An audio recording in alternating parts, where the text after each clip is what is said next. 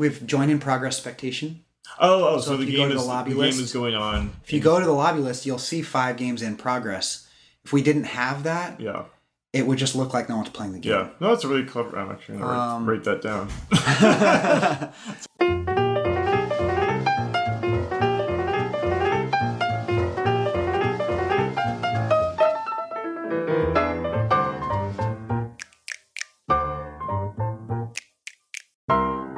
Hi everybody, this is Soren Johnson and you are listening to Designer Notes, a podcast about why we make games.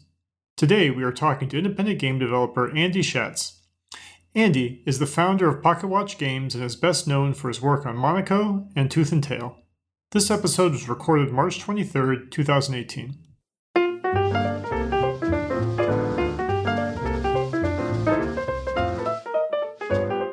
Okay, well, let's talk about the actual development and design of Monaco a little bit then. Sure. Yeah.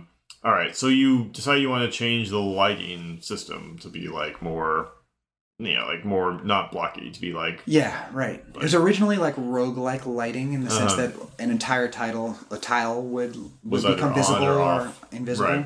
And I changed it to be geometric, so cones. Yep. And smooth cones as you walked around the corner. Actually, it still runs the tile-based visibility behind the scenes. Oh, really? Is that what actually matters? For lighting, I believe yes. For visibility, I think no on the visibility. Okay. There are some aspects of visibility where I think yes, it runs on the tile-based visibility, and but doing the basic can I see a direct line? It uses the cone-based visibility. Right. I had to just sort of invent that math. I'm smarter people than me would have done a better job. Okay. There's still bugs where you can walk up to a corner and all of a sudden you can see through the entire wall. Okay. Right. And but we did interesting stuff. We all of the level data we built into steganography, so it was built in. So there's when you build a level in the editor, it creates a side view of the level, a sort of artistically generated side view of the level. Right. And then it embeds the actual level data using steganography into the image. What's steganography? Steganography is where you hide data into images. So what you can do is with images, there's in a PNG there's 4 channels of color. There's RGBA, right? It's a 32-bit color. Right. If you just flip the lowest bit of the R, the G, the B, or the A, it's not going to change the color much. Right. Your perception of that color is not going to change very much. So you can use those bits to embed data. Okay. And it's generally something that unless you take it into Photoshop, you up the saturation, you zoom way in, you might notice that there's a little bit of noise in the upper left-hand corner, but nearly imperceptible noise in the upper left-hand corner because you're only talking, 1/256th change to just the red channel, or just the green channel. Yeah. And what were you using that for? Embedding level data. So if you wanted to build a level in the editor and you wanted to share it with someone. Oh, it was just a picture. It was just a picture. Okay. That's the way Spore did it. Yes, exactly. Yeah. Right. Yeah. I was like, okay. I didn't know what the details of how it worked, but I understood the basic concept that there was some extra data kind of jammed in that the picture somewhere. And yeah, for a lot of people it was like magic. They're like, how did you what? Yep. How did that even work? Okay, so the actual where the walls are and the actual details of where the coins are or whatnot was right. Okay, that's really cool. Did people use the map editor a lot? Yeah. Oh yeah. It's super. Steam Workshop went nuts for the map editor. Yeah. Okay, cool. Are there any ones that you saw that made you change the way you thought about the game? I guess I'm trying to say often modders will do things that you didn't necessarily think of yourself, right? So. Well, I don't know that we really gave enough tools to really, really think outside the box. Okay. I wish we had. I always wanted to give them more tools to do more storytelling. But we just, I don't think we quite gave them enough tools to do it well. Yeah. But we never taught. We don't ever teach some of the more subtle mechanics of the game that like the lookout gets to climb ladders faster. We never tell you that at all. All of the characters have little passive effects that we never tell you about. So we had people actually build like tutorials for people. It's like, so nice. You can go on to Steam Workshop and be like, if you want to learn to play Monaco well, here's a set of tutorials that'll teach you all the subtle mechanics that are never taught by the game. Oh, that's nice. It's amazing how much the modders kind of like fill in the cracks that you leave in your own projects. All right. How did level design go for you? Like, was that, I mean, that must have been something you fairly new at, so. Well, I did the IGF ones, and then ended up bringing on an artist that did the background paintings and was also doing the level design. And then brought in Andy Wynn, who at the time didn't have any experience in games at all. He was working as a teller at a bank, but he loved games, and he was local, and he just emailed me. He was like, is there anything I can do? I was like, well, at the moment I needed someone, I just needed feedback. So I was like, oh, well, I'd run out of friends because I was like trying to get feedback from every friend that I could, but I'd run out of friends. And so I sent a build over to him, and he videoed his face playing. He did like basically a reaction video of the whole thing before reaction videos were a thing. Right. Was he taking a video of the screen too? Yeah, screen and his face. Right. Yeah, and had an Excel sheet of feedback and bugs and et cetera, et cetera, et cetera. And I was like, wow, this is hardcore. Yeah. So I was like, well, you want to do some QA for me, and then eventually, like, maybe you want to try some level design too, and ended up deciding that having a level designer that was local was just much easier than a level designer that was remote. So he ended up doing pretty much all of the level design for the game. Oh, really? So you so I stepped away over to him. Okay. Yep. I had the location in mind. I would quite often give an overall, like, this is how many floors it is. This is the type of environment it is. It's a casino, and it's going to be, this on this floor and this on this floor, and it should have a lot of tight corridors in this level. But then, as far as like, as beyond that, I largely left it to him. Okay. The only levels that had some that still have parts that I literally went in and designed were like the mansion and the bank, I think, are the only ones left that were probably still my design. Okay.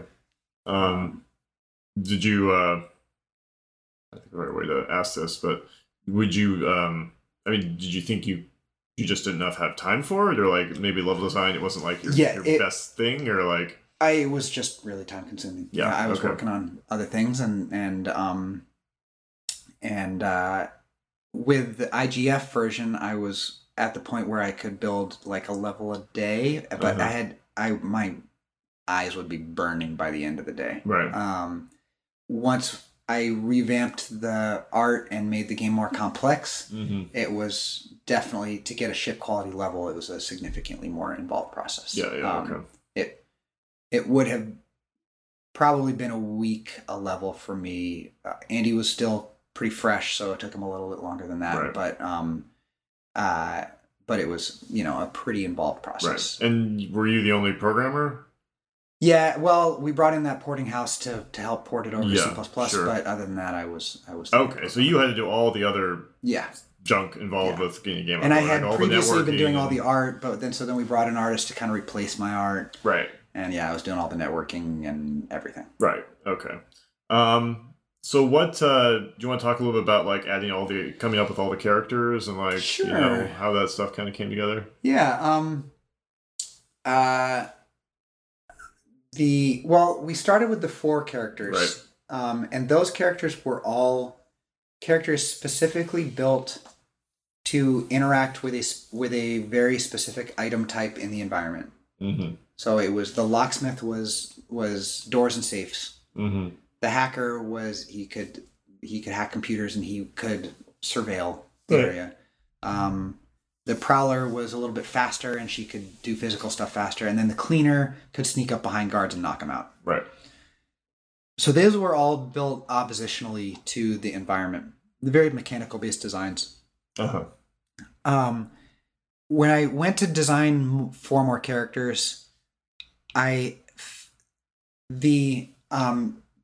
matrix of oppositional forces in the environment, if I added 4 more types of oppositional forces or item types that would have an exclusive, that a single character would have an exclusive benefit upon interacting with it. Right. I felt like it would be too infrequent that you would encounter an item that mattered to you as a character. Right. There's too many. 1 out of 8 is different from too many locks and too many keys, basically. Yeah. Right. Yeah. If only 1 out of 8 objects is something that I get an advantage for, then it's not going to be interesting. Right. So instead, I approached those 4 from the perspective of what are the heist tropes, the heist movie tropes, and how can I bring more of the theme into the game. Right. And so we added the gentleman, who is a master of disguise, the redhead, who can distract guards, the pickpocket, who has a monkey that is like a pet character. Right. And he goes and grabs the coins. And right? he goes and grabs the coins. Yeah. Yep. And who am I forgetting? I'm forgetting the mole. The mole, of course I'm forgetting the mole. My favorite character. And the mole, who is inspired by the Kool-Aid Man. Yeah. No, there's a movie called, I think it's The Good Thief, with Nick Nolte, in which there's a transgendered bodybuilder who is a tunneler, and she's horribly afraid of spiders. Okay. And did you just stock up and watch all the everything at this point? Everything. Because I was gonna say, that's I don't. In fact, the pickpocket was originally going to be in the Good Thief. It turns out there's a twin. There's a moment of but they're twins. Oh. Okay. And the pickpocket was originally going to be dwarf twins. Okay. That you could control one, and then the other one would go around and do stuff. Right. And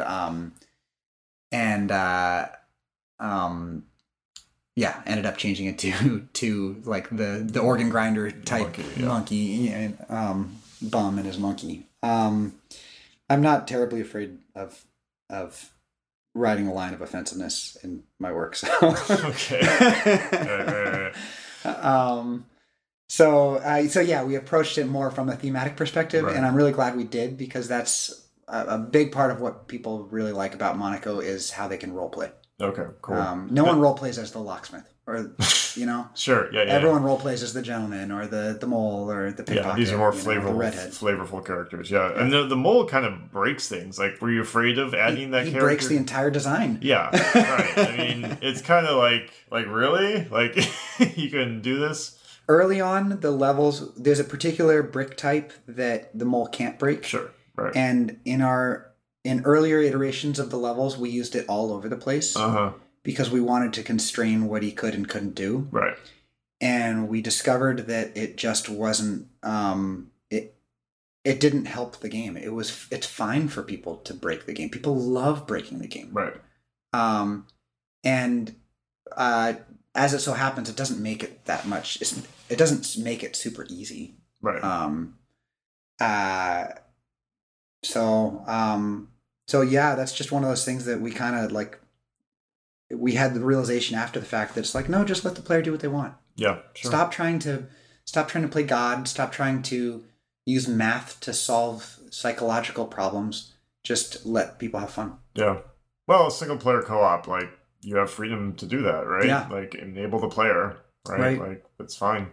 Yeah. One of the things I've really evolved with is I used to try and use math to solve psychological problems. Okay. Players are behaving in a particular way. It's because the incentive systems are 25% off. Right. If I just change the numbers, I'll fix it.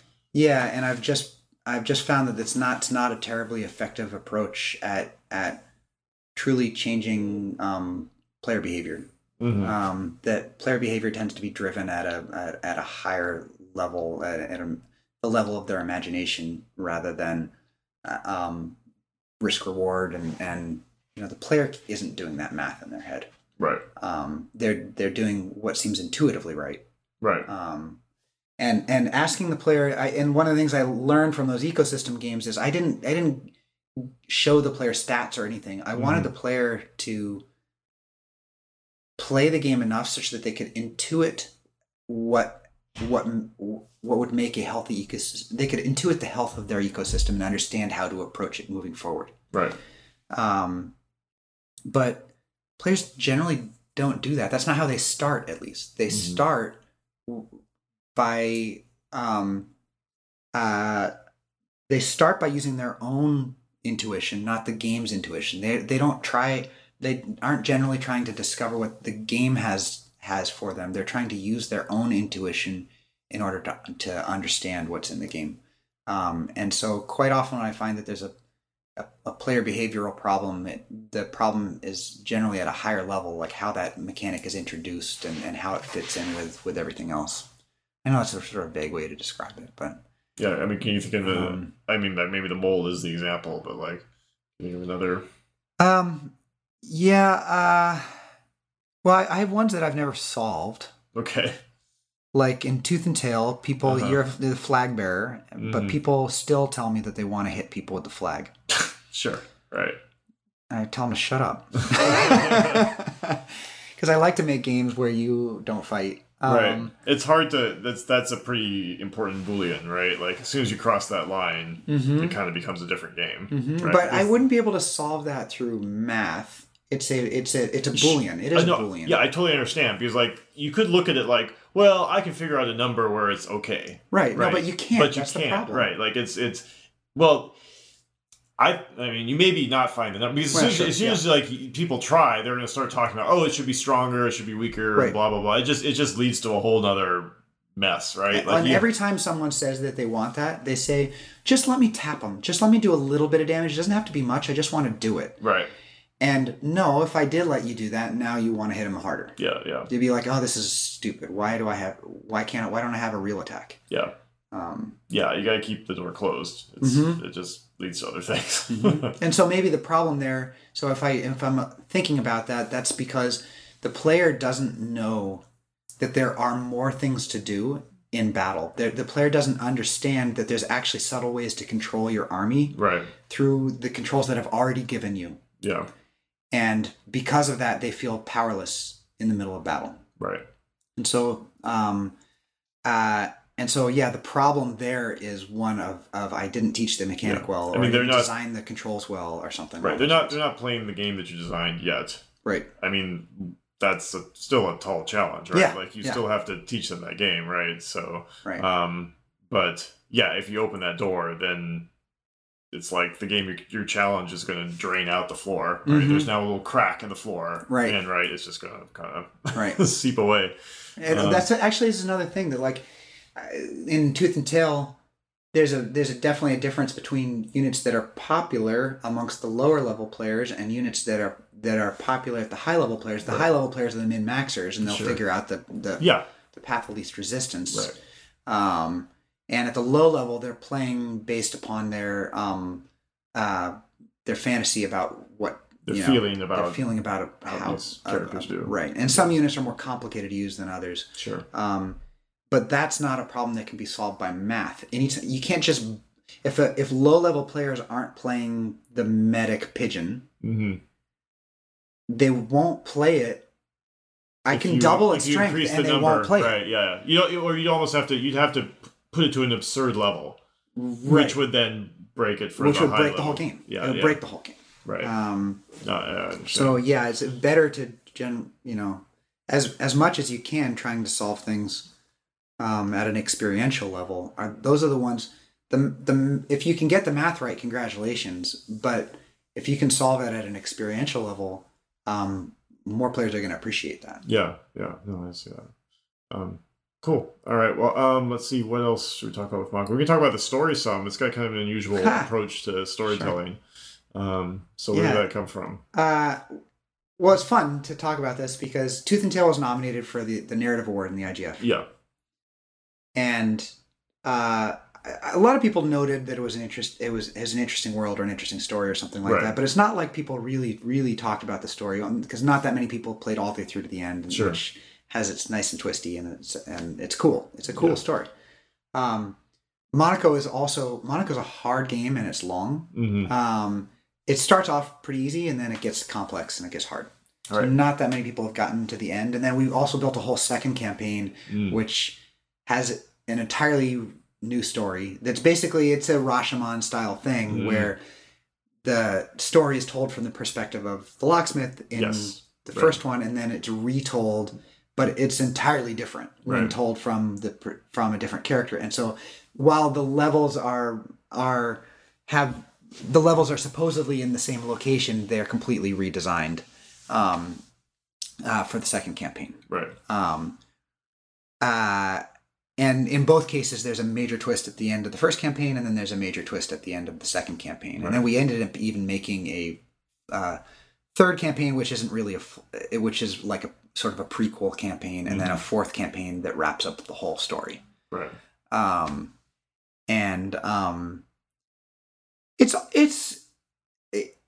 No, I didn't make it all the way through. Do you resolve the like discrepancies between the stories?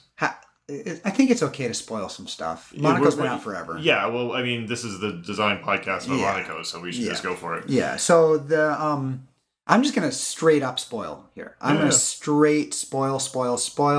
So if you are curious or if you don't want to have this spoiled, take a break.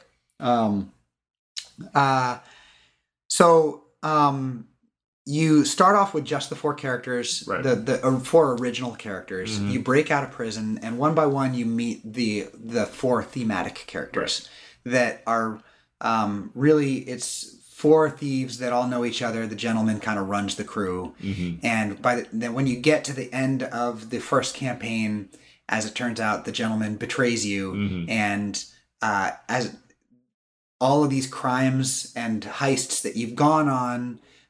He's managed, even though he's run off with all the money, he's managed to get the police really just interested in the fact that there are four thieves that have gone on all these heists.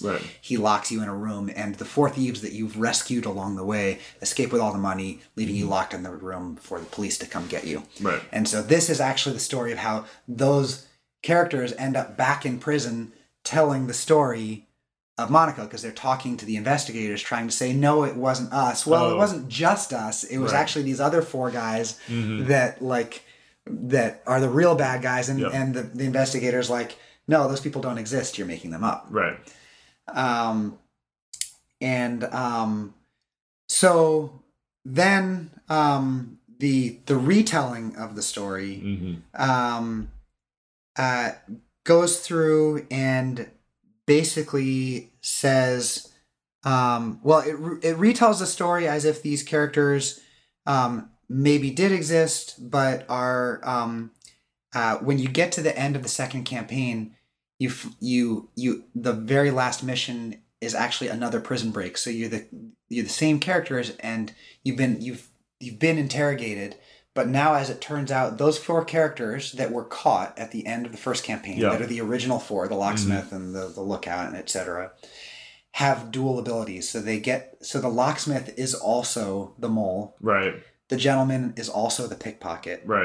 The cleaner is also the hacker, and the redhead is also the lookout. So the game sort of implies that there were only four characters all along. It was always four. They intentionally got caught to go so that they could get into the prison, and then because that's where all the evidence of their crimes were, and they needed to get into the prison to steal the evidence to get out to erase the fact of their existence. And that very last level of the second campaign, you can you get out of your cell, and you can take.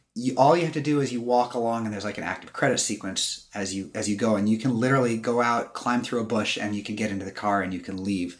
But there's one secret passage along the way, because as you're walking along this path, you're seeing through windows into the police station, and it's the most brutal level you've ever seen. But there's coins everywhere in there.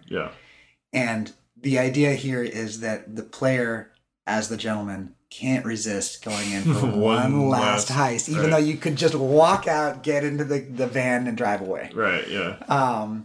And so it's this like perfect moment where you get the twist of, oh my gosh, wait a second, the characters are the same. Like the mole is the locksmith. Right. They were the same character all along. Right.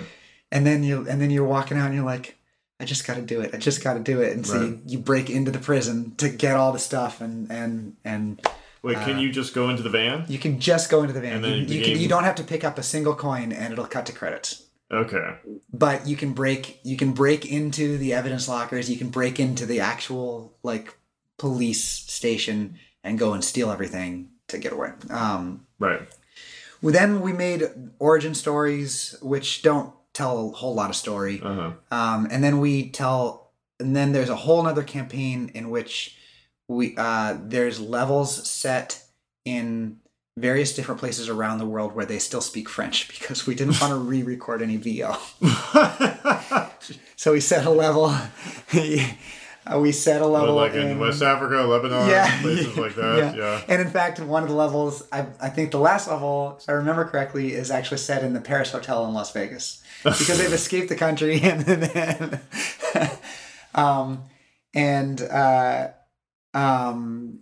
that turns out that the investigator. The investigator has basically Sherlock has his Holmes along with him, and there's some implication. So Holmes at the end kind of turns on him, and turns out he's actually the cleaner. So he's been the cleaner all along, and he knocks out the main guy. His name is Voltaire, the main investigator. Okay. There's some implication that there maybe were actually five. There were actually five characters. That the hacker cleaner was actually the hacker was described that way because he had multiple personalities. He was and then the cleaner was actually his twin. And okay. So he thought it was the cleaner. The hacker was on the inside at the hacker was on the inside all along at at Interpol and was giving them all this information. And the cleaner was one of the four, so it was actually three plus the cleaner, and the hacker was the deputy, and then they all get together and they get away. So none of these is canon. Right. So we do leave the player trying to figure out whether or not are there 8 characters, are there 4 characters, are there 5 characters. Right. And it was a really fun puzzle for our players to work through and try and solve. So why did you decide to do it this way? I mean, sounds kind of complicated. I don't know. I couldn't resist. Tooth and Tail is complicated too. I like twisty, turny stories. Okay. I mean, what was the origin for it? Like, you're just watching a lot of heist movies and they kind of go this movies, way? and it's always fun to do movies where there's mistaken identities or Sixth Sense style stuff. That's always M. Night Shyamalan, whatever his name is. That kind of stuff is always it appeals to me as a viewer, but it also appeals to me as a writer because it's like you're constructing a puzzle. I don't like to put every detail in. I like to leave some of those details unspoken so some of these stories are a little bit opaque, and it's a little bit like if you're not paying attention, you will miss a lot, and in some cases maybe you'll miss it because I'm not a professional writer. Yeah. But hey, I've been nominated for a narrative award, so maybe I am. There you go. You can go through it's the same campaign you go through if you play it co-op. Yeah. Okay. Yeah. So I think what happens to me is I just missed a lot of it. Yeah, because I played the co-op, and it's just you're not focusing on the stuff. You're like, all right, let's get to the next one, and I totally enjoy doing it that way. So wait, how did you?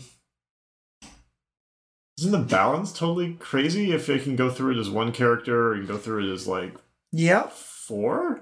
Yeah. Right? You get up to 4 players? But I know I think I played with like 3 friends. We how did that work? It definitely has a different feel to it. Mm-hmm.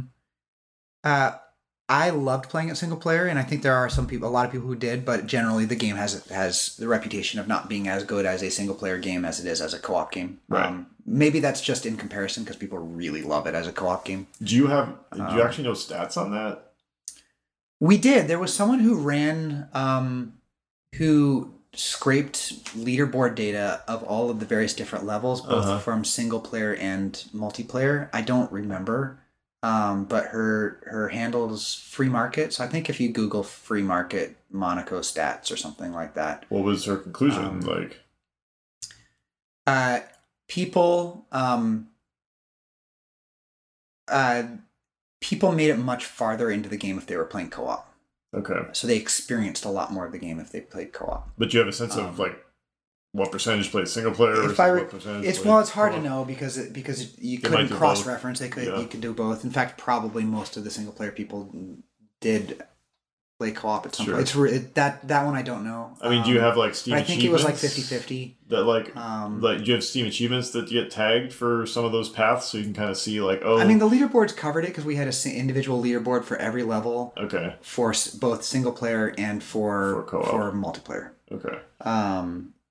But the game doesn't do anything different. It doesn't change its balance at all. Okay. It just plays differently. If you play it by yourself, you have to play it really slowly. Okay. There is actually a mechanical difference. Sorry, I forgot.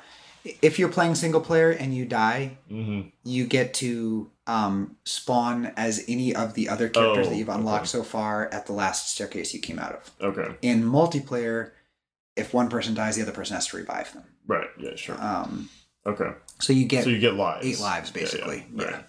Right. Okay, but do you remember if you looked at like just how many multiplayer leaderboard entries there were versus single player? I think it was similar. I think it was like 50-50. Really? Okay. If I recall. But I could be wrong. That's pretty good. It's actually pretty unusual for a game to be split like that. Mm-hmm. There's even a lot of games that are like known for especially RTSs are like that. They're right.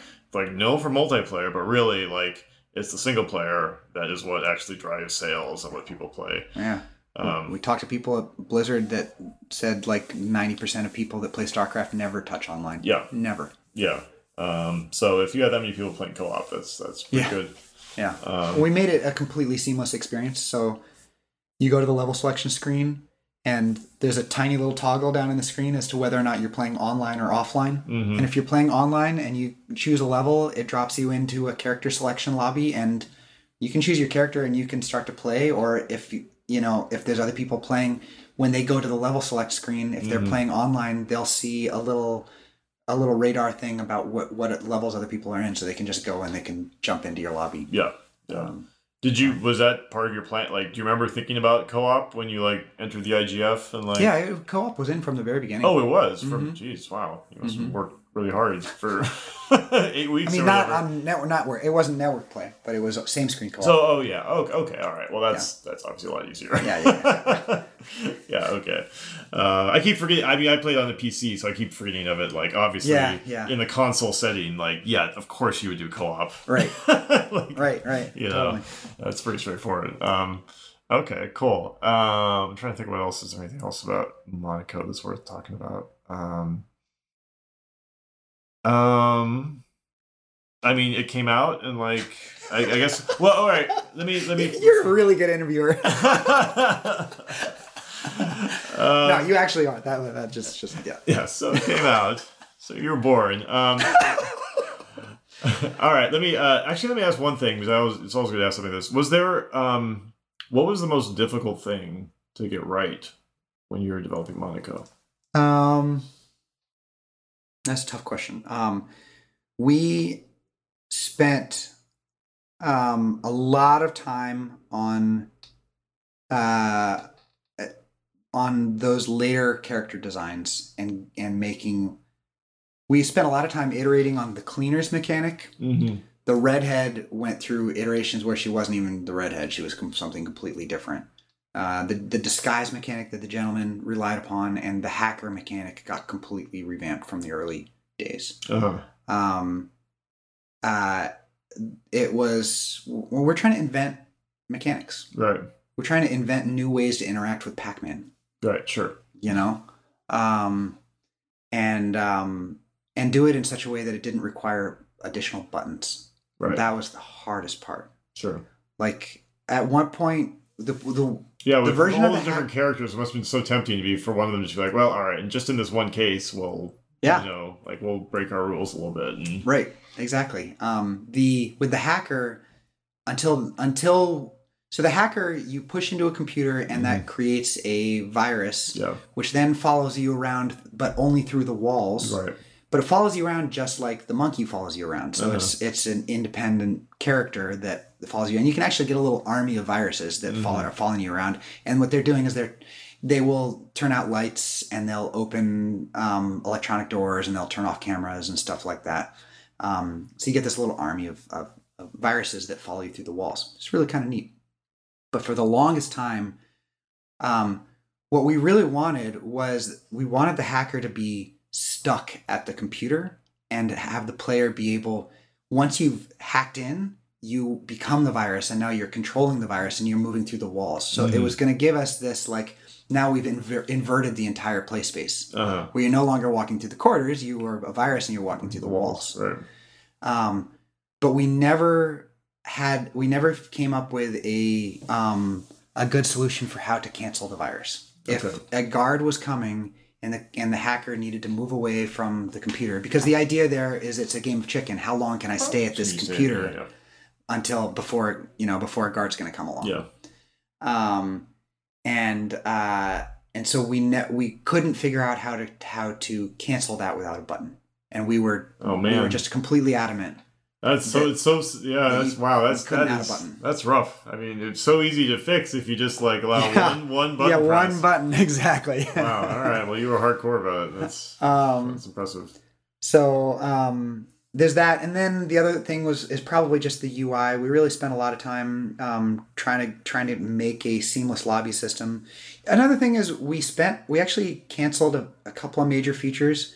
We had planned for a thief versus thief mode, so competitive, right? In which you're still playing stealth, but I drew some inspiration from Whacked for this one, the game that I worked on from much earlier, and that was that some of the coins were neutral colored, anyone could pick them up, and some of the coins were colored in your color, but if they were colored in your color, it meant that you were the only one who couldn't pick them up. So there was still competition. Okay. So there's still competition for that coin. But there was, which still allows for characters to cross over each other and be fighting over the neutral coins, but also have coins that they can get. The problem with it was that the player who got out in front would win because they just hoover up all of the easy coins. Then we worked for a long time on a cop versus robber mode, where one player gets to play the cop. It was online only, and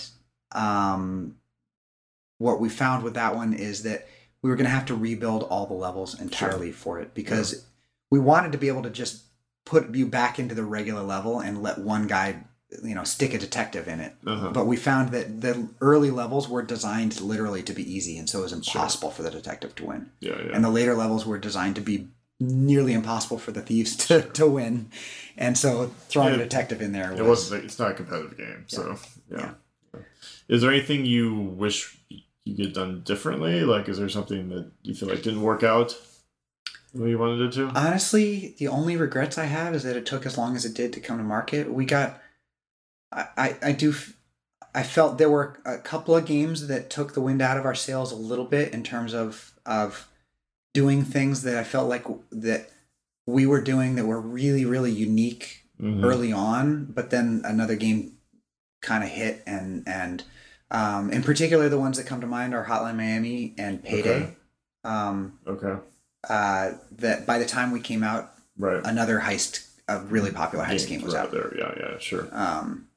And even though they took a Reservoir Dogs approach to it, that is it's more about sort of the shootout after the heist than it is about the heist itself.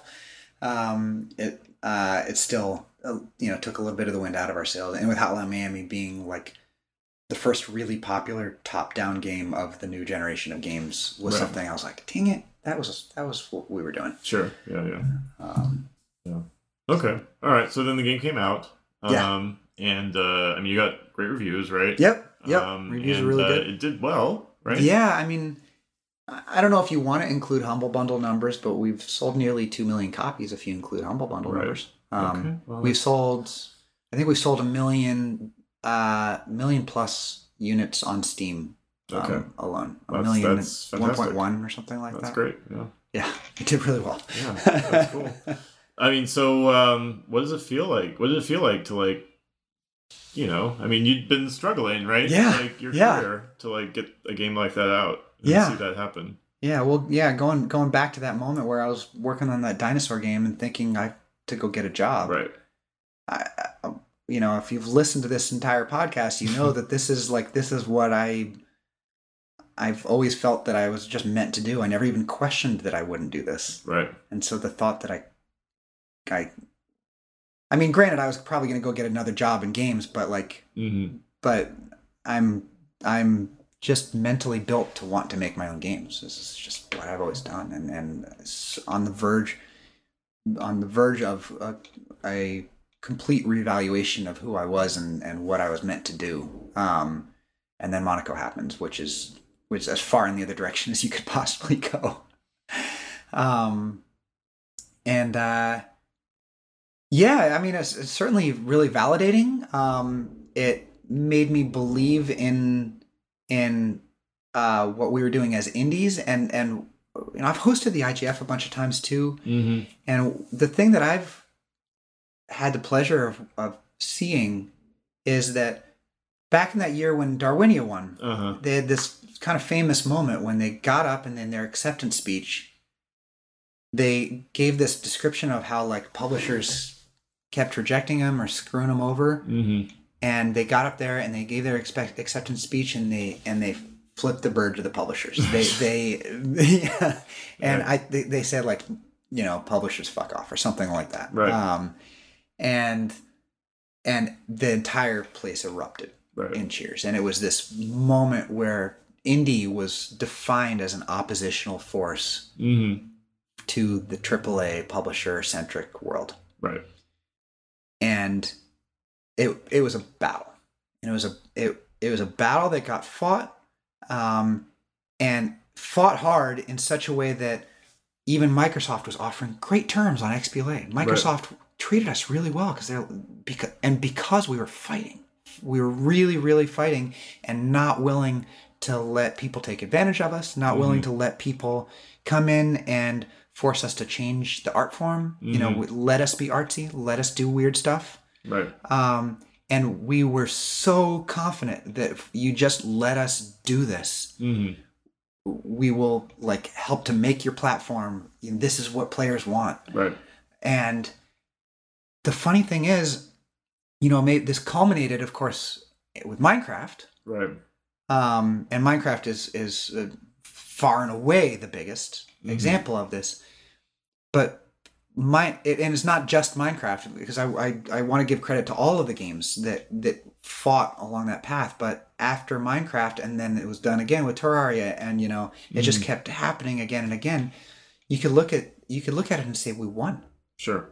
Like those sorts of battles, that David and Goliath battle doesn't go that way. Sure. Yeah. And what's so cool now is being at GDC, you can look around and the AAA stuff has really interesting, cool stuff in it. It has a mixture of stuff. It has representation of all types of people. It has interesting mechanics. You look at the indie world and, hey, there's some AAA stuff down here, but we're still making weird games. We're defining new genres. How many people scoff at the idea of a walking simulator, but we still keep making those walking simulators and keep defining it as a new thing and finding new ways to entertain people and finding new people that weren't satisfied before, that games weren't satisfying. And we find ways to make games that satisfy people that never could have played games before. Yeah. And so winning that battle I feel like, somewhere around 2013 or so, there was no longer any doubt that we'd won. Yeah. And for me, Monaco winning was the moment when it cemented in my head That it was like, yeah, no, this is possible for me. This is possible for anyone. Monaco, sure, it has a commercial edge to it. You know, it's still shooting and crime and things like that. It's not ultra artsy fartsy, but it's kind of weird, right? Mechanically, and it you know, forces you to think outside the box. Right. Well, I mean, it was made by a handful of people, right? Three, 4 people, whatever, right? Exactly. I mean, like, that's revolutionary in and of itself. So yeah, for me personally, that was the moment when it proved that, like, no, this is just. I'm not trying to say that this is the future, because I don't see the future of the game industry as linear. I don't see, like, that it's not, the game industry isn't moving in one direction. It's moving in many, many, many directions. Right. And that is largely because of how indies have reshaped the industry. Right. That we've created a safe, we've created a perception that you can take risks, that you can just explore new markets, there are lots of gamers that care about lots of different things, that you don't need to target only a single definition of what a core gamer is in order to be successful. Yeah. And maybe that should have been obvious all along, and maybe it was to people, but you know, someone higher up the chain wasn't listening. Yeah. It's a strange confluence of things, right? Like, I mean, I feel like the creativity is always out there, and I want to think about all of these great projects, right? I mean, that's the part I care about. I care about the creativity that went to that and what came out of it, right? But, like, at the end of the day, I think the creativity still existed. Oh yeah, in 2000. Yeah, right. For sure. It's just there was no business path for these people, right? Right, like that's what changed, and like that's I mean that was probably more of a technological thing, I guess. It's all mixed up. It's not like if Valve didn't do Steam, someone would have done Steam, right? Like this was going to happen, but yeah, like emotionally, it's just amazing to see it happen, because I remember those days where you really could only make a certain type of game. Right. I mean and it was historically, actually, if you look back on it, a relatively short window where that was true. Right. Because you're right in that games made up until the 90s were just whatever the designer thought up. We're crazy. They were whatever the designer thought up. Yeah, it's weird. It was 80s, early 90s. Yeah, and then it was then not much different from now. Exactly, and then the late 90s and the early 2000s were this really dead period where no one wanted to take risks on anything. Yeah, and well, I think it's because games started making a lot of money.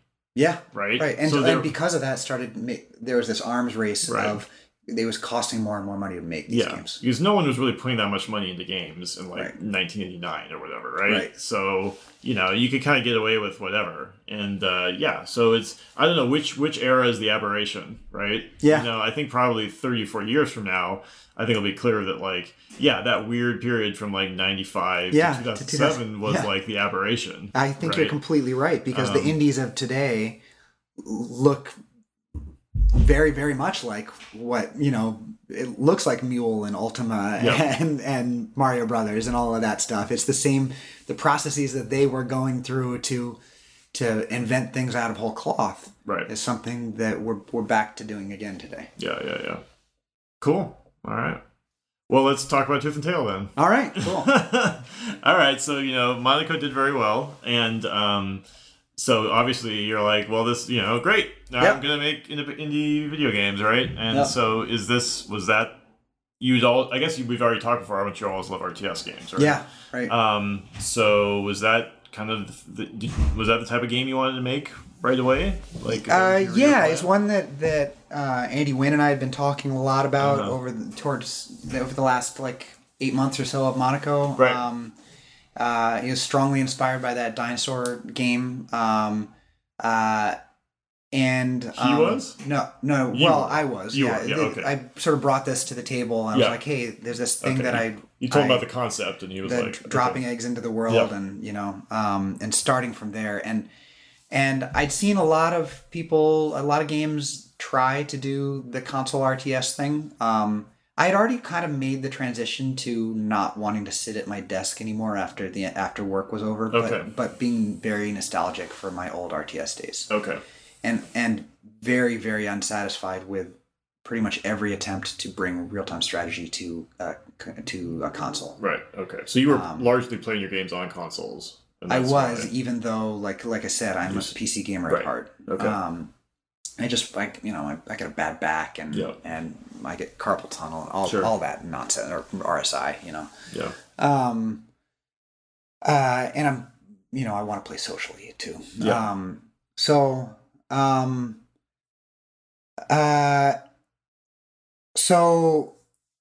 I don't. Our early sort of attempts to pitch the game were very much like, we're going to make the first great console RTS or something along those lines, and I've always kind of felt bad about that because it's the implicit in that is that anyone who has ever made one has done well. Right. It feels bad to say that. At the same time, I think that you and I can sit here and be like, yeah, I've played a lot of bad games. I shouldn't go off bad mouthing the developers, especially when they did try to do something new and maybe it just didn't quite work. I mean, a lot of good people have worked on this problem, but RTSs are not a big thing on consoles, right? No, they're not. So that's because it hasn't worked out. And in my opinion, it's because most of the time, with the exception of Pikmin, they were trying to find the optimal way to port the controls in a literal sense. Yeah. And it is always a far inferior device. People think that a dual stick analog is inferior to mouse keyboard for first person shooters. Well, it's even worse for real time strategy. Right. I think a lot about RTS games, so I'm afraid I'm gonna step on your lines here a lot. Yeah. But I mean, it's clear that RTS games weren't just designed in a vacuum. Right. They work that way because they fit keyboard and mouse, right? And so why are you trying to convert that to a place where you don't have the keyboard and mouse, right? Right. At some point, I guess you have to ask, okay, what is the actual part of the RTS that's the platonic version of the RTS, right? That's above, that exists outside of the interface, right? Or the controller, outside of the hardware. What are the parts that are necessary? And then how do I move that to a console, right? Well, you are stomping on my line. That's literally exactly the process we took. Right. We actually decided. So I mentioned Pikmin. Pikmin was, I think, probably the only really super successful, and I don't mean financially successful, but I mean really successful attempt at doing this. Yep. But it also doesn't really feel like an RTS. It feels like it's just its own game. It's still kind of bizarre. They invented something right. new. If you had to label it, you call it an RTS. You call it a strategy game that is played in real time, but it's doesn't feel like Command and Conquer. Right. Yeah. And the controls are kind of kludgy and but it's unique and it's fun and it's a cool world and et cetera. So yeah, anytime I don't want to badmouth any game, but I'm happy to be critical of games, but I certainly don't want to badmouth anyone's hard work.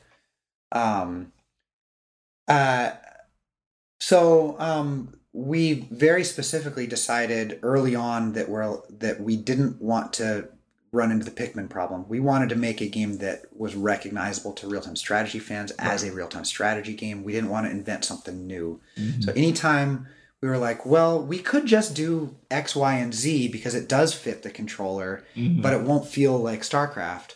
We always said, no, it has to feel like StarCraft. And StarCraft being, if there ever was a seminal real-time strategy game, it's StarCraft. Right. So what we did is we boiled the concept down to what are the component pieces of real-time strategy?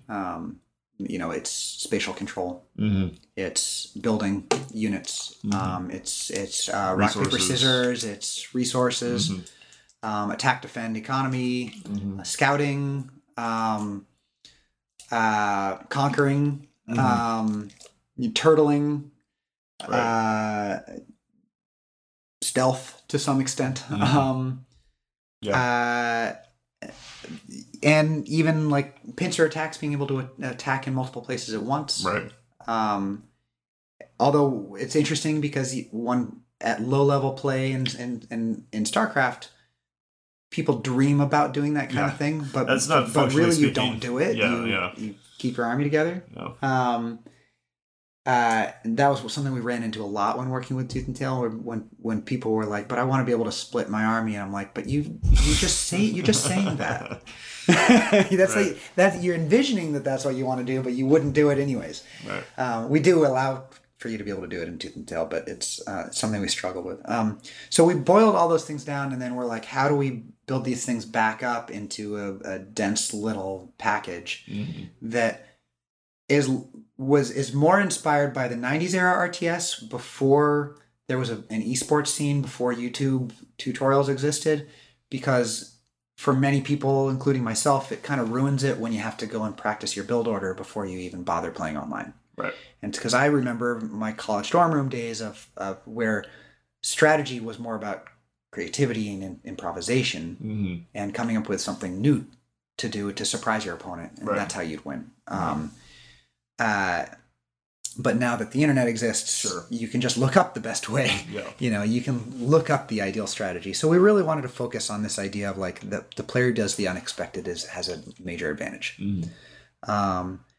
So the first thing was, well, analog sticks are just not meant for pointing and clicking. Yeah. They're just not. Yeah. It is never, ever, ever, ever fun. And even in other genres of games, it's painful.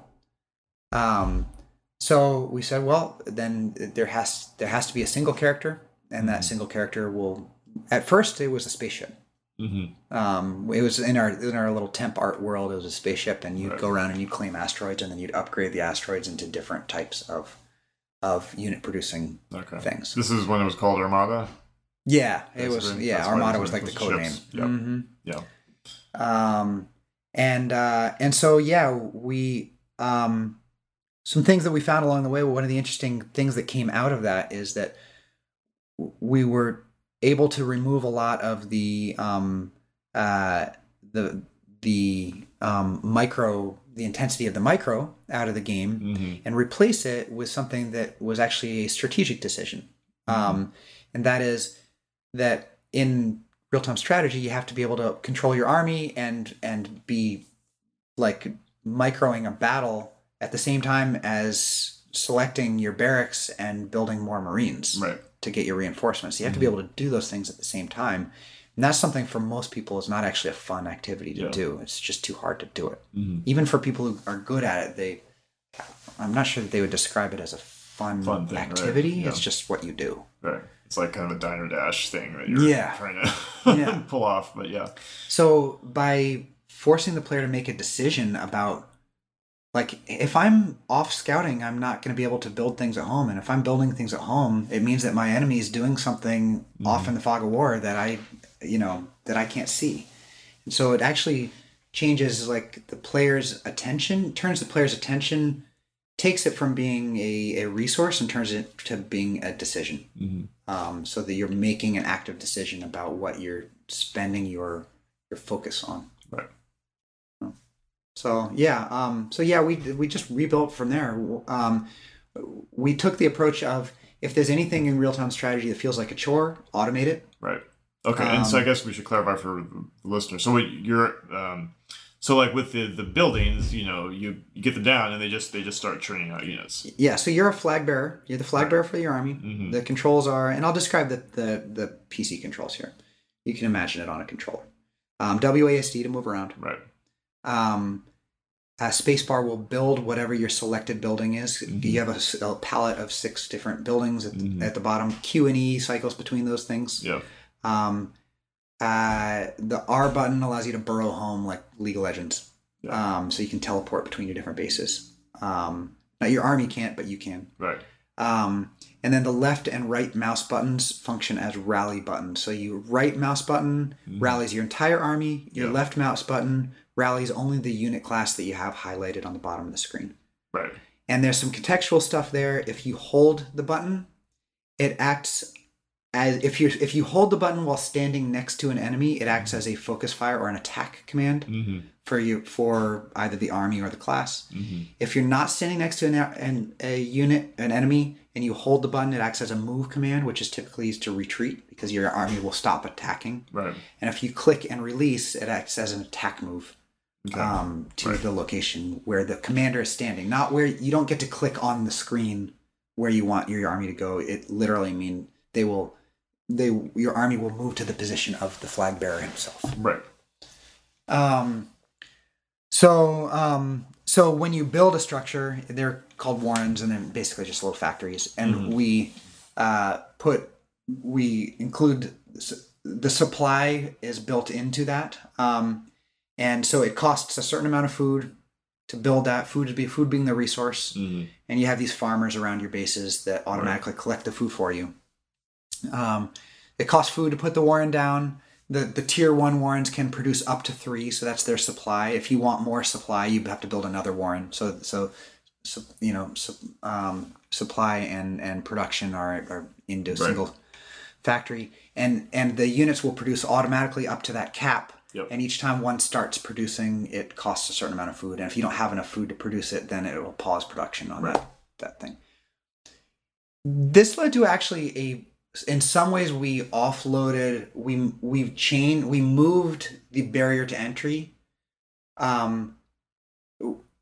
In traditional real-time strategy, there's more barrier to entry to understanding the original mechanics of I have to build this thing, and then I have to build individual units, and I also have to build supply, and it sort of front loads a lot of that.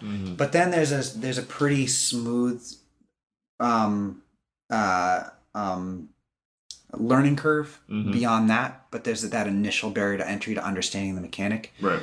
We with the automation of all this stuff, we way lower the early barrier to entry to understanding the economy, but we actually raised the height of the learning curve later on, because you have an automated economy with that's spending food independently of you. You don't push a button, and even when you're off in a battle and one of your units dies, the warren where it was produced will then automatically take some food and then start producing that unit. So you'll see your food going down and not know why, and then So you're saying the learning curve is so high because you have to understand all those systems. It starts with a lower learning curve, but then it actually ramps up even higher later. So I think it works really well for the game because it removes the control complexity, but it definitely led to, I think, probably even more confusion than the traditional real-time strategy model. Because, what were people most confused by? Well, in real-time strategy, everything's manual. You make an active decision to spend food. You never, you make an active decision. Every time you want to spend food, do I have enough food? I'll spend it. Right. You're taking away a lot of control for a reason. And so you have to have a feel for, do I have enough economy in order to support the unit production that I've got going on now? Do I want to sell off some of my warrens because my production economy, I've got too much, my production is taking too much of my economy, or am I better off just waiting because a couple of these are going to hit their supply cap and it'll free up some of my production economy? Right. It gets complicated, but to some extent, maybe that's what leads to some of the high level gameplay and texture as well. Yeah. These games have to be difficult at the high end. Yeah. Right. Like otherwise they're not going to be competitive. Yeah. Right. So, yeah. Okay. Where we should start. One thing that was probably different, I'm kind of assuming, about this game is like with Monaco, you talked about how like it was fun like the first day, basically. Was this a different Tooth and Tail when it was Armada was actually fun within a few days. Okay. Because we put the netcode in literally at the very beginning. Sure. So you had multiplayer right away. We had multiplayer right away. That's the only thing we had. Yeah. No, that totally makes sense. You were a ship. There were asteroids, and you would hover over the asteroid, and you would choose you would click A, B, or X on the controller to upgrade it along a tech tree, where A, the green button, was the economy, B was defense, and X was offensively producing units. Right. And then you could continue to upgrade it from there. So it was a whole like tech tree of multiple iterations of upgrades. Once the units started popping out, they would swarm around your unit with a little flocking simulation, and then they would fight enemies when they got close. Right. And that was fun. Okay. It's fun to just fly around with these units that are flocking around you and try and take out enemy asteroids. It was a neat visual experience. Right. I guess what I'm curious at, or trying to get at, is like, what were there some like really difficult things you had to discover as you went along? Like, what were there any like key decisions that had to be made before, like, okay, this isn't really quite working, and then we figure something out and now it's working? That whole tech tree upgrade thing we scrapped entirely. Okay. We iterated on Tooth and Tail for years. Sure. To get it right, whether or not it was something. Are the bases something that pre-exist in the environment, and then you just capture them? Are the resources things that pre-exist in the environment and you capture them, or can you build resource producers anywhere? What are the resources? Are the resources on small plots of land, or are they like Warcraft, where it's like forests and you slowly deplete the forests? There's just a lot of different ways to build the economy of a real-time strategy game. Right. We also iterated tremendously on the controls, the whole like hold for attack. Yeah. In fact, all the way up until we actually changed the controls just like literally like 4 months before launch. We added focus fire. Right. At PAX, in the middle of PAX. It was we'd already done Friday, and Saturday morning I was like, I have an idea. What if we do it like this? And I literally coded it and I put it on the machines, and we tested it for the rest of PAX, and it ended up sticking. We stuck with it. Okay. Are you very happy with the way the controls worked in the Ultimate project? Almost very happy. Okay. Yes, I'm very, very happy, because I do believe that we accomplished what we set out to do. Okay. If you get into Tooth and Tail and you learn to play it, I believe that we really, really accomplished. For some people, they'll bounce off of it. Yeah. For sure. But we accomplished the allowing players to get into the flow state of a real-time strategy game on a controller. Okay. That there is never a sense for people who learn the game and really get into it. They will never ever tell you that they would rather just be able to control things right the traditional way. Okay. I'm asking it because it basically based off of like how strict you were with the controls in Monaco, right? It seems like you really didn't want people to have fussy controls in Monaco, right? Right.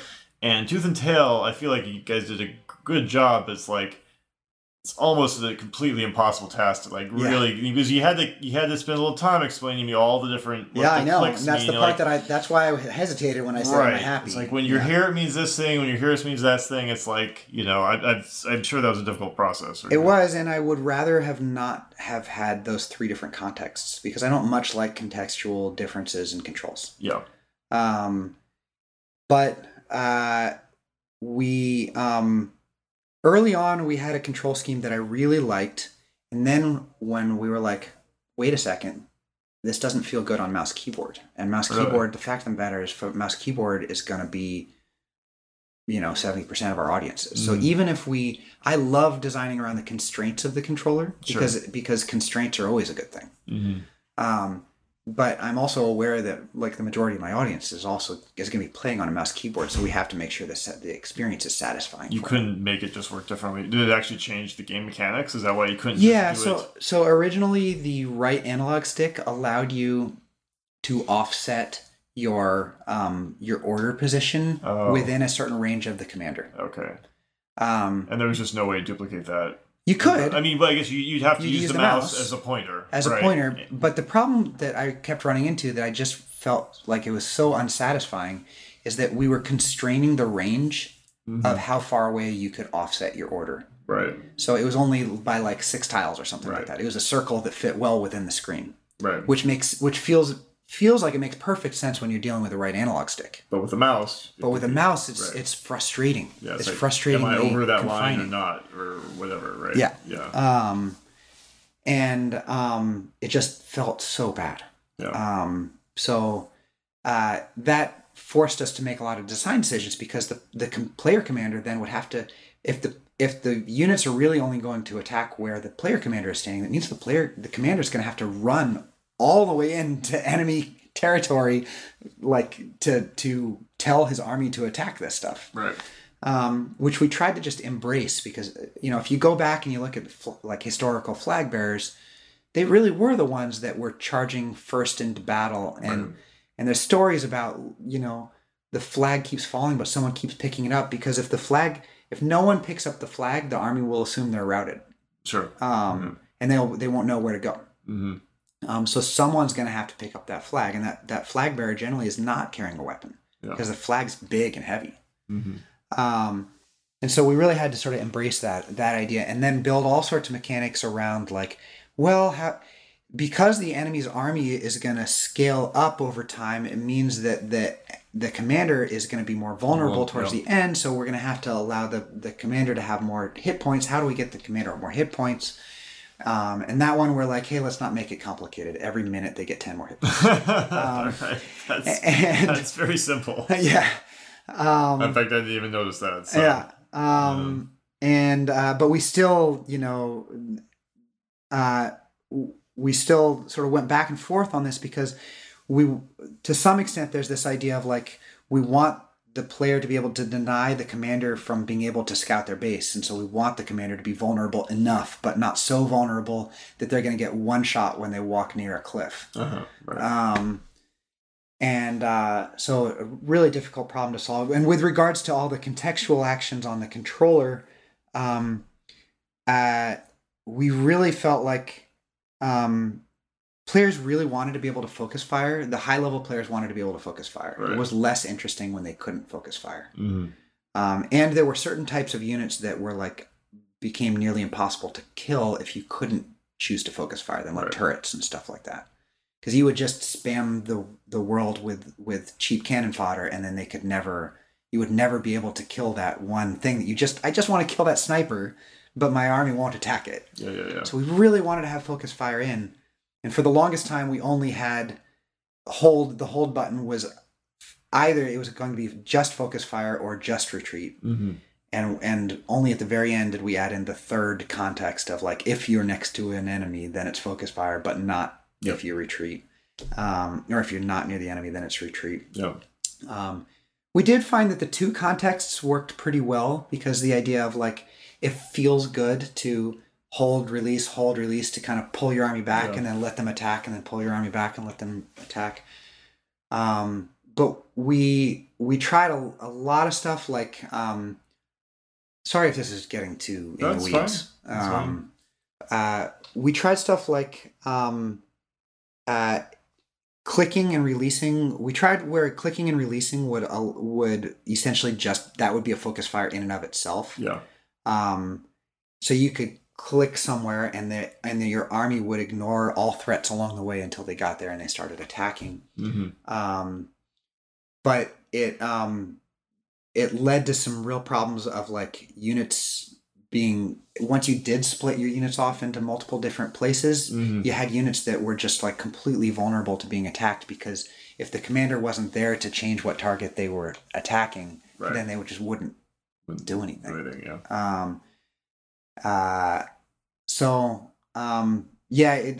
We went back and forth. There's this one scene in Arrested Development where, have you seen the show? Mm-hmm. Where Tobias is talking to Lindsay and Tobias is like, their marriage is struggling, and he's like, maybe we should date other people. And she says, does that work? Does that work for anyone? He says, no, it never works for anyone. Yeah. but it might work for us. And I think of this scene every time because how many times have I we tried a design, it didn't work, right. We changed it, and then 6 months later we're like, but maybe we should try that design again because this time. Yeah. Well, you only have so many options, right? So I can see why you're gonna have to. There's gonna be a little bit of like circular design. You have to keep coming back to some of the stuff. Like maybe now enough has changed that I don't know. Yeah, exactly. Wow. Well, let's talk a little bit about maybe the characters because that's because you kind of came up with like a build your own faction design, right? Right. Was that how you saw it, or did you ever? It was originally like more like StarCraft or something. Or like, no, I never wanted to do factions because I never wanted. Even though I did get pulled into the endless game of trying to balance the game for a competitive community. Sure. I wanted to. I tried to figure out all the tools that I could in order to avoid that problem. Right. And coming from a game like Monaco, I was very conscious of the fact that Monaco was imbalanced and it didn't matter. Okay, yeah. That some characters are better than other characters. Yep. But I should say that because players have different play styles, it's some characters are just better for player X, and some different characters are better for player Y. Right.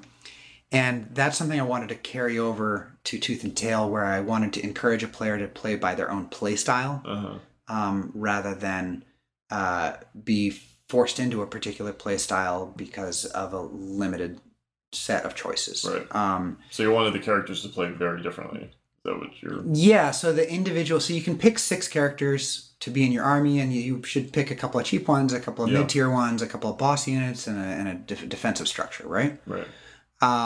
But you can do whatever you want, and people really do. In our competitive community, people really do play vastly different play styles. Right. But it still does converge to a meta. So what are you going to do?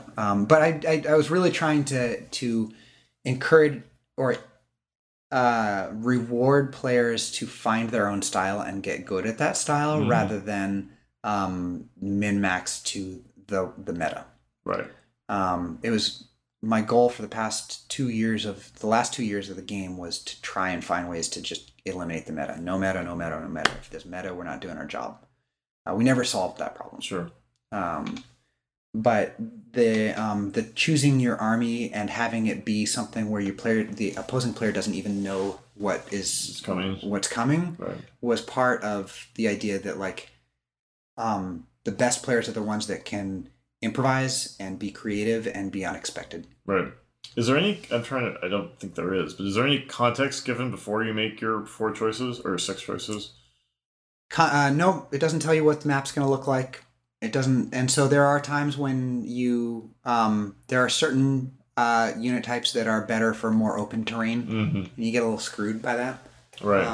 I guess what I mean is if people do people just be like, well, these are the 6 I play with, and do people mix it up or not? I mean, it seems like if there's no sense of there's no counter picking, right? Of I saw he did this and I'll do this. If you don't do that, what's the reason why you'd ever pick anything different than whatever you think are the best 6 for you? I mean, our high level players get to know each other, and so you tend to counterplay versus what you think the other guy's going to do. We ran a private alpha through most of development. Our best player, a guy named his handle is Deadbones. His name's Tim Earn. I don't know if I'm pronouncing his last name correctly. It's a sad story. Sorry. Preface. This is super sad. He was our best player, our biggest fan. He had 1,000 hours in the game. I talked about him all the time in interviews. Right. We balanced the game around him because he did specifically play to the idea of, I'm going to win because I'm going to do something different every time I play. Wow. Okay. And so when he was winning in our private tournaments, we reinforced the stats. And when he was losing, we found ways to nerf the stats of the players who were beating him. Because we figured that meant that there was one thing that the other our other best player was a little bit more of a, I'm going to I'm going to do the math to try and figure out what is the best combination within the current balance, and then I'm going to use that to win. And that's useful just in a different way for balancing, right? Okay. So this goes off on a bit of a tangent because I can't describe him without saying what happened. While we were at PAX 2 weeks before launch, we found out he'd killed himself. Oh, jeez. He's a 21-year-old kid. Yeah. He was from Sweden. The previous PAX, him and 13 other fans had come out to just hang out with us. Oh. And his mom told us that after he went home, that was the last time he said he was happy. Wow. So there's a tribute to him throughout the game, Okay. but it led to a lot of stress right before launch, and was certainly a factor in that not all of the team is still together on working on the next project of Pocket Watch Games. Really? Wow. Yeah, the end of development really turned into a lot of stress, and that one in particular was that event just was very, very difficult. Oh, that is sad. I'm sorry to hear that. Thank you. But Tim just sweetest guy, and yeah, we balanced the game around him because that's how he played the game, and he actually cared more about Tooth and Tail than really kind of anything. Sure. At that, towards the end, and his mom would watch him play in tournaments, and spoken a lot with him. His mom got to know her a little bit. Yeah. And but yeah, he was the platonic ideal of what we wanted in Tooth and Tail players, and it's something that we continue to. That's the goal for what we wanted. Out of Tooth and Tail players. Yeah. I mean, we certainly have players in the off-road community that we know are like, they're just at a certain level that other players just haven't got to. So like we absolutely pay attention to how they play. And yeah, I mean, to some extent, I wouldn't have ever put it this way, but yeah, we sort of balance the game around them, right? Like if they're playing a certain way, that means something, right? And like, to some extent, like you could have all the analytics in the world, but like these specific players, it's better than almost any other tool, right? Right, but, and it's a hard challenge too because those people are not game designers, and so you have to somewhat blindly trust the things that they're telling you, right? But at the same time, you can't necessarily always accept from a literal way what they're suggesting you should do about the problem. You watch what they do. I mean, that's the important thing, right? Yeah. Right. I mean, oftentimes they will have good suggestions and good thoughts. Oh, sure, absolutely. But the most important thing is like, what are they actually doing? I was talking to I can't remember his name now, but he's the lead designer on Magic the Gathering for a while, and he's on a new project. I was just talking to him like yesterday, and he was saying that they encountered a similar problem. But one of the benefits. You mean the original, like Garfield, or someone else? No, it wasn't Garfield. It was someone else. He's someone who had taken over as lead. Sorry. Okay. But he said that the one of the interesting things about having been around for so long is that the people that have been playing for a long, long time are now significantly older. Some of them have even become game designers themselves. Sure, right. And so they've learned how to give feedback. They've learned where, they've even learned how to design within the philosophy of the game itself. Right. So you could listen to them more than you could a typical like player. Right. Yeah, that's interesting. Wow. So yeah, improvisation and creativity were really the things that we wanted to enforce. We still find that players are finding the meta, but on that army selection screen, we do include a randomized army button, and a lot of people just like to play random. I play random every game. Yeah. Did you have a mode that like could enforce that? I mean, it seems like no. So people will go into ranked matches, but they'll choose random. Yeah, I do. That's what I do. Well, I mean, I understand why you would. You're the designer of the game, right? It's like healthy for you to do that, but like you're not necessarily like winning is not your number one goal. Yeah, true. Right. And it's cool that other people do. I mean, a lot of this comes down to like player count and stuff, right? Yes. But like I could see like, well, what it seems like having having one of the rank modes being like all random would be popular, right? I mean, yeah, we didn't want to split our community. Yeah, that's the issue, right? So, when you're the size of League of Legends, you can do all sorts of weird stuff of like, and even they don't actually do all that much, really. Yeah. So yeah, but that's the main thing. We have a hard enough time in that we have like 1v1 and 4-player. ranked. Like that already like splits it enough. Right. And like and longer games too, which is a big challenge. Yes. Yeah. That's the thing that one of the things that really stuck out to me with Tooth and Tail was like how I mean, we did everything we could to get our match size down. Like, it's super important that it's like not more than 30 minutes, but and like we're kind of around the 20-minute range. We felt really great about it. 20 minutes is good. Yeah, but like Tooth and Tail is like it's 5 to 12. Yeah, I mean that's some of them you can go even shorter than that in some cases. Right, so that's super rare to be able to play and it doesn't. And the weird thing is, it doesn't feel like it's that short. Yeah, we right? tried There's a lot to. going on. Really tried to go to the idea of like we wanted to feel like a StarCraft match in every possible way, just condensed. So we want all of the drama. We want the same charts and graphs that show the same amount of skirmishes. We want them to be denser. Yep. And a lot of this stuff really was very consciously with the idea of indie games with small player communities will die. Yeah. And so we need to use every tool that we can invent to accommodate a small player community. So short matches. Yeah. The ranked mode is only 1v1, so Yep. we're not. So there's always someone out there waiting. We allow for custom lobbies. We allow you to join in progress as a spectator. So if there's active matches going on, you will see them in the lobby list and you can join and watch them rather than it seeming empty because people are just playing. Wait, sorry, say that again? We've joined in progress spectation. So the if you game go to is the lobby game list- is going on. If you go to the lobby list, you'll see 5 games in progress. If we didn't have that, Yeah. it would just look like no one's playing the game. Yeah. No, that's a really clever. I'm actually going to write that down. It's a really clever idea. I didn't notice you guys did that. We allow for mixed split screen and online play. So Yeah, we've done some other stuff for like when you're in the queue waiting for the game, like you can start a game. Okay, yeah, So you can right. play a single player game. That was kind of our solution for this issue, basically. It's The challenge is that the impression that no one's playing, because no, that's an issue for sure. if you, I think that's a really good tool, but at the same time, if you don't have the impression that you will find a match, then you might not bother. Sure. So you got to. I think it's important to just have a lot of tools, or just to have a big community. Yeah. You know? We have to hustle. We got to do all the random stuff. Like like when the game starts. You get your menu screen, it says single player, multiplayer. If there's anyone waiting for the queue, there'll be a little thing there like one player waiting, right? So like okay, I can if I jump in now, I'll get a game right away. Cool. Right. I should add that. I need to take some notes. We should talk. We should talk. Yeah, we haven't been for the last 3. But it's totally true. Like you have to pull out every little trick you can to to cobble this community together because there are enough players, but you just have to kind of figure out a way to match them up, And I mean, you look at our player count and it's 60, 70 concurrent players, which is not enough for a community except for the fact that we did literally everything, almost everything you could do. Yeah. And as such, it actually is viable. Right. If you don't do everything, 60, 70 concurrent players is not enough. It's rough. Yeah. Maybe we should talk about the campaign a little bit.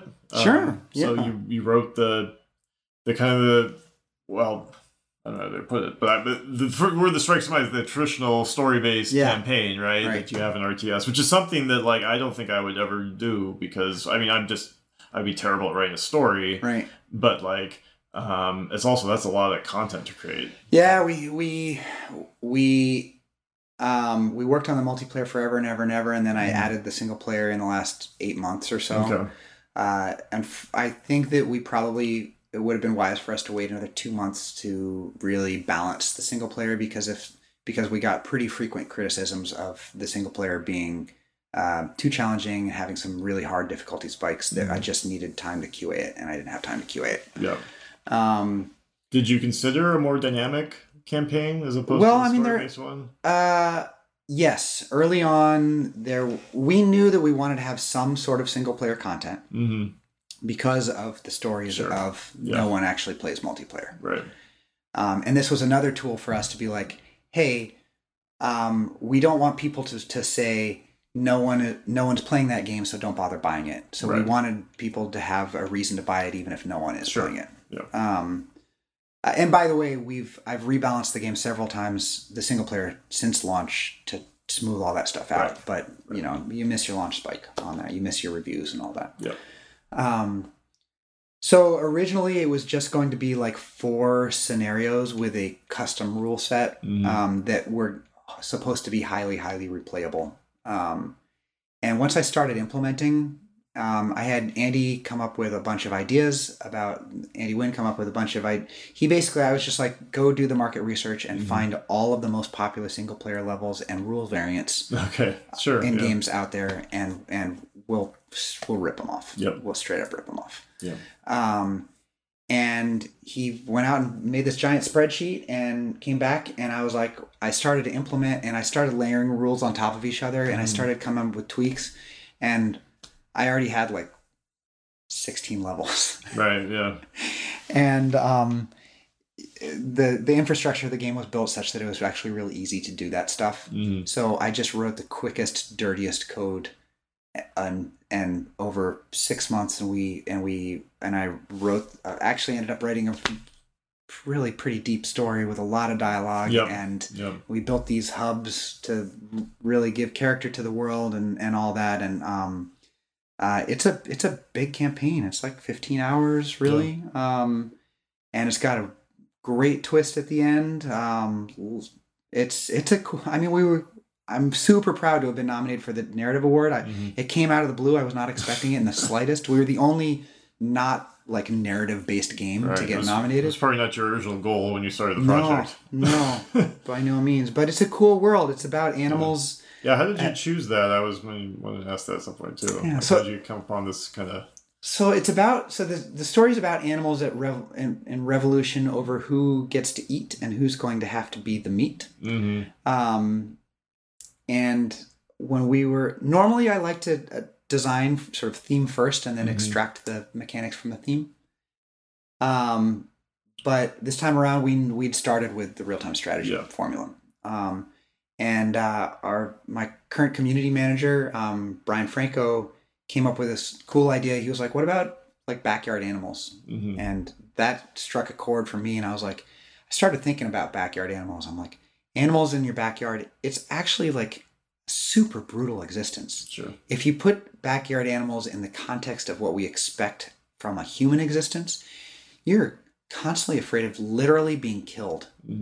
Like, you are constantly afraid of starving. A cat could come around the corner at any time and kill you if you're a squirrel or a bird. It's and yet at the same time they seemingly have a little society. You know, the crow is cawing at those over there, and then the crow is harassing the hawk, and the hawk is killing the mice, and the rats are crawling along the lines. And it's a mean, brutal world that is largely run around death and food. And that, then thinking about how to set this in the context of a war game, I drew inspiration from the Russian Revolution. The Russian Revolution is really started largely because the farmers were hoarding food. All of the food was all being sent off to the front in World War I. Right. And so the farmers were like, we don't have enough left, so they start hoarding it. And so the people that are left in the cities are starving. Right. And that's what caused them to rise up. Yeah. And so within the context of and then that era is also Industrial Revolution too. Right. So there's all these changes to human society that are occurring. Right. And so that's where this idea of like, what if all the animals have just recently, in their version of the Industrial Revolution, is that they've all decided that it's no longer fashionable to eat vegetables. Everyone eats meat. Right. But this is obviously a limited resource, and no one can agree upon who's going to be the meat. Yeah. And so that's the formation of the story. Yeah. I wanted to. There was always this push and pull between like, are we gonna have a lot of blood in this game? Is it gonna? And we were like, nope. Let's make it happy-go-lucky. The entry point, the front door to this game is that it's cute. There's animals. And then you look under the hood and you're like, oh, no. Right, that's good. Because the art is largely inspired by like Secret of Nim and like some of these, the Don Bluth animated stuff, which is really dark. Sure, yeah. Really dark. Yeah. So Yeah, it's obviously today these things are described as furry things, but it's certainly I would never describe it as furry. I'd describe it as anthropomorphic, and I liked this because it's when you're introduced to a real-time strategy game for the first time, one of the most confusing things is trying to figure out the different units and their relationships to one another, because visually I look back at like Total Annihilation and every unit looks the same, and it's impossible to read what one unit's strength is versus another one. Yep. And with animals, you instantly know the function of the animal within that society, and you know the power relationships between them. Yep. They each have assumptions about them that they bring into the game with them already. Skunk has gas. Yeah, for example.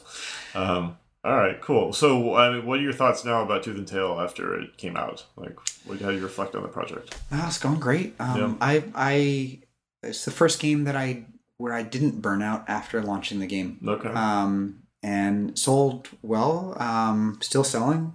I don't think we've knocked it out of the park. So obviously you wish every game knocks it out of the park. But I'm really satisfied that we did what we set out to do, and it paid for itself. Right. Which is not easy for a 4-year project. Yeah. Well, I really feel like the most important thing, as an indie, is like for finding out a way for sustainable development. Yeah. Right. So you can't be expecting a Monaco. No, it's just like that's not realistic. That's not this is not how life works. Like we have to be able to you have to be able to have a career where you have a number of Tooth and Tails, right, and be able to extend that, because that's it's at some point it could happen again, right? But it's just not that's the hope. It's I mean, if there's anything we failed at, is that it did take 4 years. I'm extremely satisfied with what the game is and how people have reacted to it. So if there's any lessons to be learned, they're really just in the weeds on the development side. Yeah. But I'm really happy with the game, and when I did originally set out and say I'm going to solve this controller RTS problem, I'm confident in saying that there may be other solutions to it, but we did it. Yeah. Well, I'm not surprised it took that long, because you were doing something fundamentally new, right? Yeah. So that's what it takes. Yep. And it's honestly a huge benefit that you had a very small team, right? Because if you had twice the people, you guys would have failed. Yeah. Right. Because you couldn't have figured it out in 2 years. You needed 4 years. Yep. Yep. That's absolutely true. I'm excited to be able to carry the lessons we learned from this project to what's next. All right, cool. So you want to talk at all about what you're thinking of doing next, or? Sure. Yeah, I'll go briefly. Tell you what, I'm in the I haven't greenlit this project to spend any money on it yet. Right. So I could scrap this tomorrow. Sure. And so no one consider this any sort of game announcement. This is the early. And also, before you've really honed a pitch, sometimes the pitch is not as exciting as it eventually becomes. But I'll give you the basics of what I'm working on right now. Okay. That is that I'm making a game for all those people that say in their OkCupid profiles that they love hiking, but they never actually do. Okay. All right. Explain more. So it is a hiking / orienteering / survival-ish game, backpacking, camping game. Okay. In which you can roast marshmallows, give each other piggyback rides. It's co-op. It's a super happy, friendly game until the day that you decide that you want to try and figure out how to get over that snowy mountain pass that maybe no one's ever been over before. Right. You get stuck in the snow and you have to end up eating each other. Okay.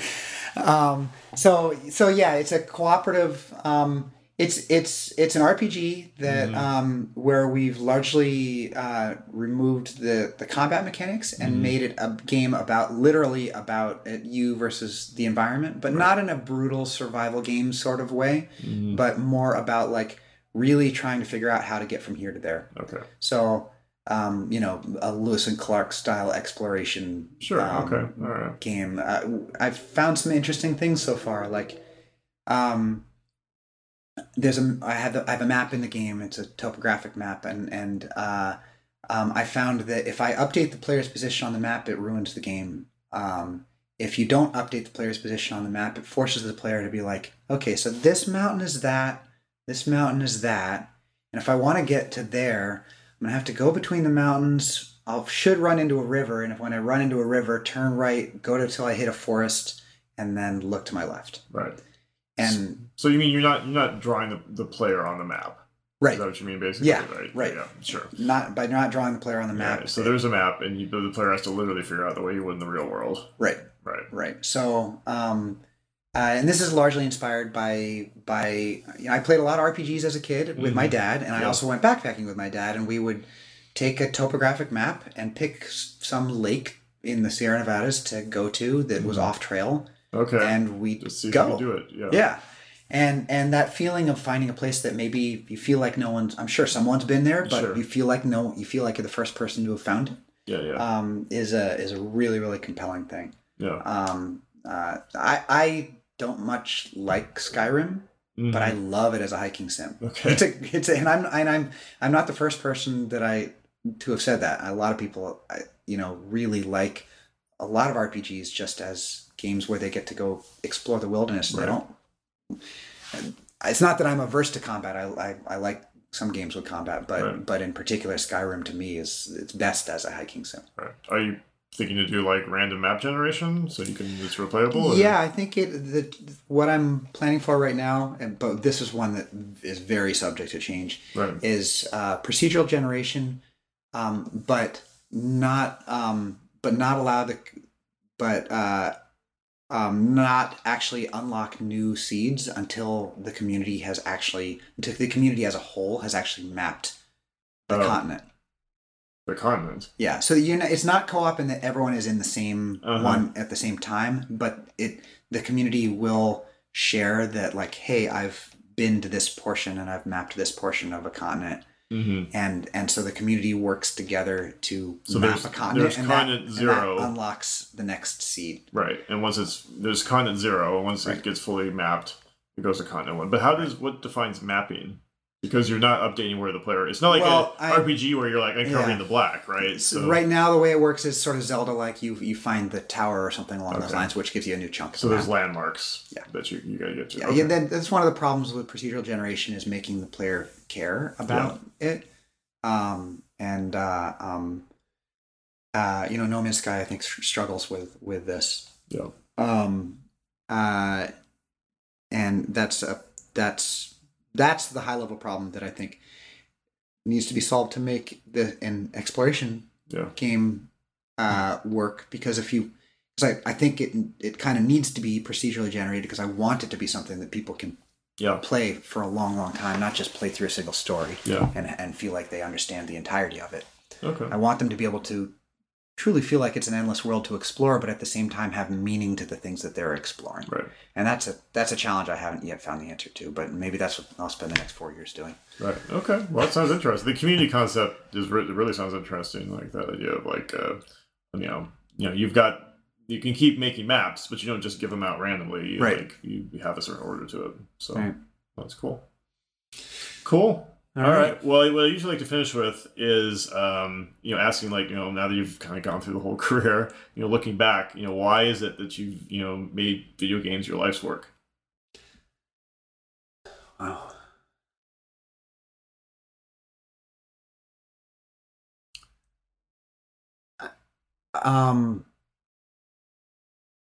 I think that if I'm being honest, I'd like to be able to give you the answer that is based upon all of the value that I've found over my life and all of the ways in which I found tremendous positivity through playing games and making games. Mm-hmm. Finding that with my ecosystem games, they were used in classrooms and kids were getting way higher test scores because these young kids are learning about ecosystems in an engaging way. Hearing stories, a story of a brother who reconnected with his distant remote brother through playing Monaco every night. And they'd talked twice in 10 years, but they reconnected. The friendships that have been made through our alpha community in Tooth and Tail, that have become really strong, long-lasting friendships. I think I'd like to be able to answer that question from the perspective of the game player. I can't honestly say that it's not because I don't. It's not the other side of the coin though, and that it's that I just like making the games. Sure. I like constructing the maze. I like, when I said that I'm the coyote. When I play games, I'm the coyote. I'm the trickster. That's the role that I play. I'm the guy that gets to manipulate you and surprise you. And so while it'd be nice to take the perspective of, well, I'm bringing joy to people, maybe it's just because I like to watch you squirm. All right. Well, it's good to be aware of both goals. That's good. Cool. All right. Well, thanks for taking part. I think this was great. Awesome. Thank you, Thorne. Cool.